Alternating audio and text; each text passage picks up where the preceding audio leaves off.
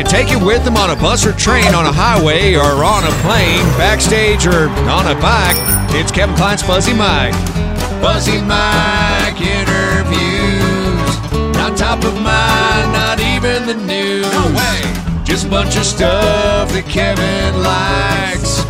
All recorded with this Fuzzy Mike. So we'd like to thank you all ahead of time for listening to Fuzzy Mike with your friend Kevin Kline. It's another episode of the Fuzzy Mike. I am your host, Kevin Kline, and I was looking at the New York Times bestseller list not too long ago, and I was also looking at the most downloaded or most purchased books on Amazon, and I came across this one, and it's written by a writer named Abby Ross. And the name of the book, the title is The Poop Diaries. Now, if you know anything about me, poop and farts, that is the quickest way to my heart. You'd start writing or talking about that. And so I opened it up, the synopsis and everything, and it was quite unlike anything I thought it would be. And so I reached out to Abby Ross, and I have her on the phone right now. Hello, is this Abby? This is she. Abby, hi, it's Kevin Kline. How are you? Hi, Kevin. Fine. How are you? Wonderful. Thanks for taking time to speak with me about your incredible book, The Poop Diaries. Of course. I appreciate, especially considering the climate these days, that you're doing this. Thank you. I was just going to say, this is basically a conversation that's going to be a respite from everything that's going on in the world with COVID-19, but also a very appropriate time that you and I are talking, because The Poop Diaries are stories from plumbers. And we're hearing right now of all the different things that people are trying to flush down their toilets and everything. Give us a little bit of background on how the Poop Diaries came about. Sure. So it was just a random weekday night, and toilet clogged. And I can't go to bed knowing the toilet won't work. So I called a plumber, and he came over. His name's John. He's chapter 1 in the book. And he was very, very, very chatty. He was also very nice, and so I felt bad just rushing him out. I mean, the whole job only took about 15 minutes. And so I asked him to share his 3 greatest hit stories. And he was so hilarious. I just could not believe the stories that came out of his mouth. And I was like, well, I have to write a book about you. And so that's how it all started. So I interviewed him and did his diaries. And when I was rereading through the diaries, I thought, I think I'm onto something here. And so I set out to find more plumbers all across North America. And that's how the Poop Diaries was born. So these stories aren't just necessarily from the same city. These are from all across the country. Yes, that's true. So some of the plumbers are from Chicago. One is from Wisconsin. 2 are actually from Wisconsin. One's from Indiana. I have 2 in Canada. 1 in Oakland, California. And yes, that's pretty much it. And also it's important to point out that not all the stories are from male plumbers. I found 2 female plumbers, which adds a whole different perspective to the book, their stories versus the male plumbers. One of the things that I read early in the book that struck me as odd is you always hear about delivery drivers, UPS, postal workers, seeing a lot of nudity in their customers. The plumbers actually have them beat? I think so, because, plumbers are actually going and spending time in people's homes. And for some reason, people kind of view plumbers like they're invisible. Like it doesn't matter what the plumber sees, which is very odd. Maybe it's because, plumbers see kind of the most disgusting parts of our body. So everything else, I guess, doesn't matter as much. But yeah, plumbers, especially, and you see in the book, like where a plumber would just go out to his truck to drop off the tools. And when he came back to collect for the bill, the customer was standing there naked. One woman wouldn't get out of bed while the plumber, he was changing out an air conditioner unit. He was kind of like a jack of all trades for this building. And this woman was laying in bed, clutching her covers under her chin, and the air conditioner unit was right above her. And he asked her, is this a good time? And she said, oh, it's fine, it's fine. And he literally had to get in bed with her just to change the air conditioner unit. So yeah, it's really interesting. While that sounds uncomfortable, it is not the most uncomfortable story in the book. The one where the mom had to call the plumber on behalf of her son who could not function in the shower. Yeah. You know what I'm talking about? You know which one I'm talking about? Yes. That story is just completely bizarre. So yeah, the mother called the plumber at like 7 a.m. It was pre-work hours.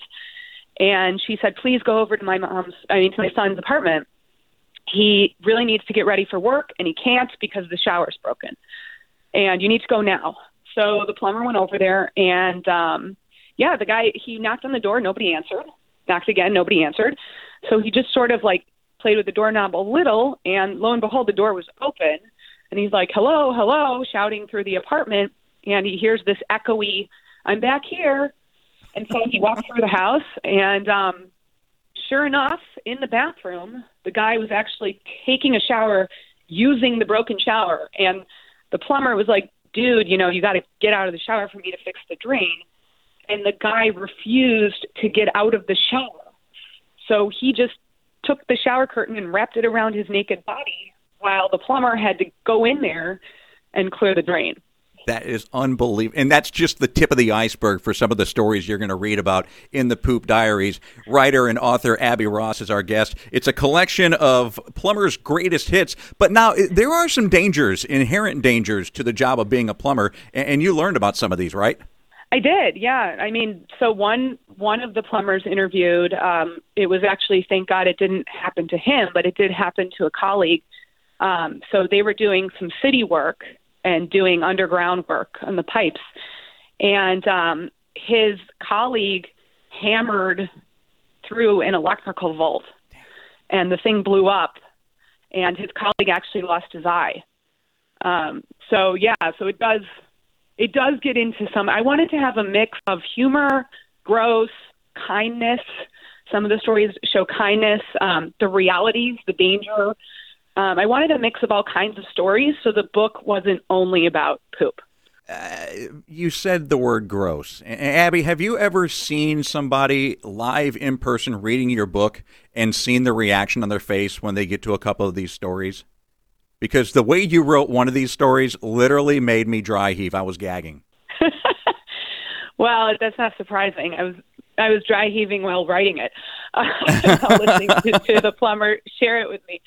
I have not had that experience. I will say I can't wait for the day that happens. I dream of the day when I'm on the bus or on the train and I see someone reading my book. This is the story that it tells me the next time that I'm in Chicago, I will not be eating at a Chinese restaurant.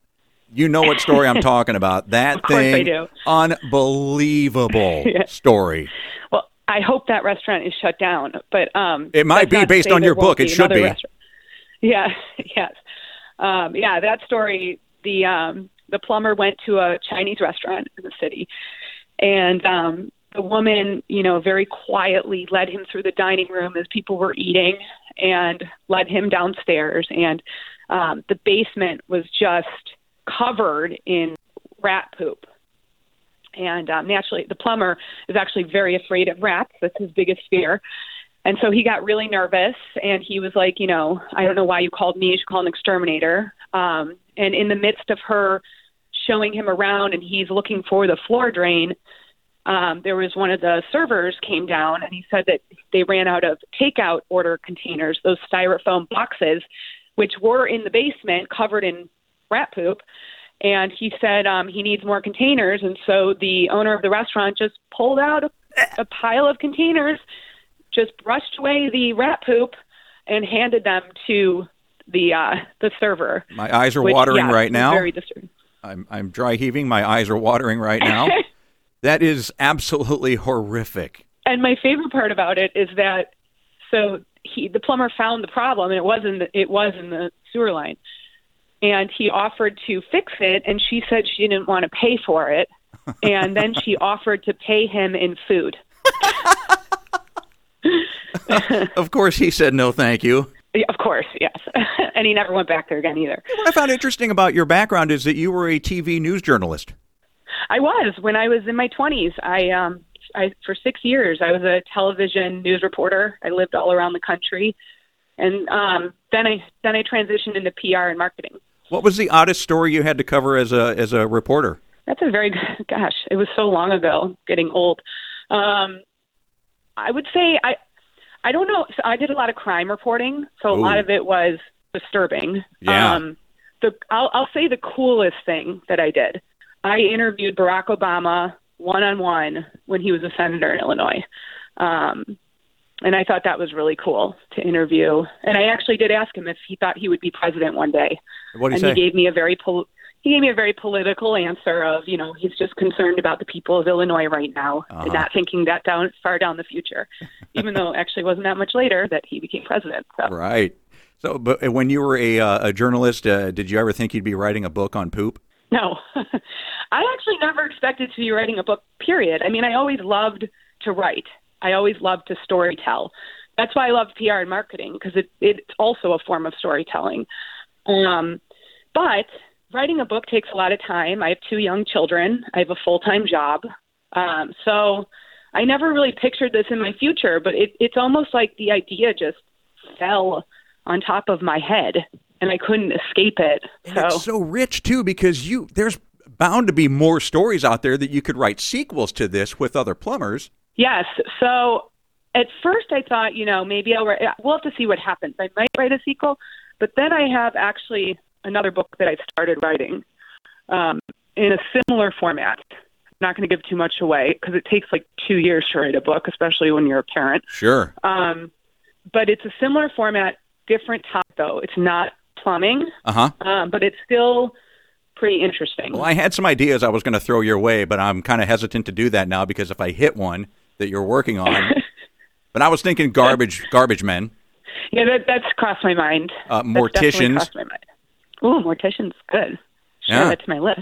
Yeah, add these to your list. I'm not asking for a cut or anything. I'm just thinking about different things that I would want to read about that are fascinating, because when I saw obviously the headline or the title of the book just got me right away, and I'm thinking, oh, wow, what's this about? And then I opened it up, the synopsis on Amazon, and I'm like, oh my gosh, this is something that you would kind of wonder what plumbers have to deal with on a daily basis, but you would never think to ask them. So especially now with what people are trying to flush down toilets with COVID-19 and all that stuff, the one thing that really got me, and we talked about it on our radio show this morning. By the way, I mentioned the book in Houston on the radio show. Oh, thank you. Yeah, you're very welcome. Thank you very much. People are flushing sex toys. You actually have a story about a sex toy being flushed. I do. People are flushing dildos and then denying that they're flushing them. Yes, this woman flushed a giant dildo down the toilet, and the plumber pulled it out, and she acted like it wasn't hers. Well, totally. It's not my bag, baby. Right. People are always. It's funny. People are always in denial when it comes to embarrassing things, personal items that plumbers pull out of their toilets. So. Yeah, sex toys are definitely part of the book on many levels. So since you started writing the book and since it's been published and since your very first conversation with, I believe the plumber's name was John that you told us about, have you had more interaction with John and talked to him about the book and how it's doing and how he's becoming basically famous because of it? Yeah, I mean, I'm so thrilled because all of the plumbers in the book really like the book. They think it's very accurate. They think it turned out really well. John, I've emailed them free copies, and he was very excited about it. I also have people calling, people have been texting me in Chicago saying, oh, I need a plumber. Who do you know? So it's been a way to generate business for them, which is great. One of my female plumbers, Carissa, she's in Canada. We did a CBC radio interview up there, and it blew up in Edmonton, and she's getting all kinds of attention. And women have been writing her saying that she's an inspiration for their daughters. So this is really for them enriching their lives, and they deserve every bit of it. Plumbers are really unsung heroes, and nobody ever thinks about how important they are. And so I hope that they reap benefits from this book. You say in the press kit that plumbers make decent money? They do. As they should. Yes. A lot of them have second homes, boats. And it's a lot of them also, they didn't do the traditional go to college route, right? They didn't really know what they wanted to do. They were completely lost. One of them, his father died, and he didn't know, he hadn't even gone to college yet. He didn't want to leave his mom alone. So he ended up staying home and trying to figure out a new career without a college education. And he was only 18 years old. and he got into plumbing. And then that guy, Craig, he is now the former president of the Plumbers Contractors Association in Chicago. He had his own business. He has he's retired and living very well. And he built that all up without that traditional college degree route. So it really is a path. And that's one of the other reasons I wrote the book. It's a path that more people should consider. I mean, plumbing isn't only about poop. You don't have to just do poop. Sure. There's many different facets of plumbing, with piping, and, it's almost like being an engineer, kind of. One of my plumbers had a great quote. He said, it's like playing with a Tinker toy set every day. I love that quote. Yeah.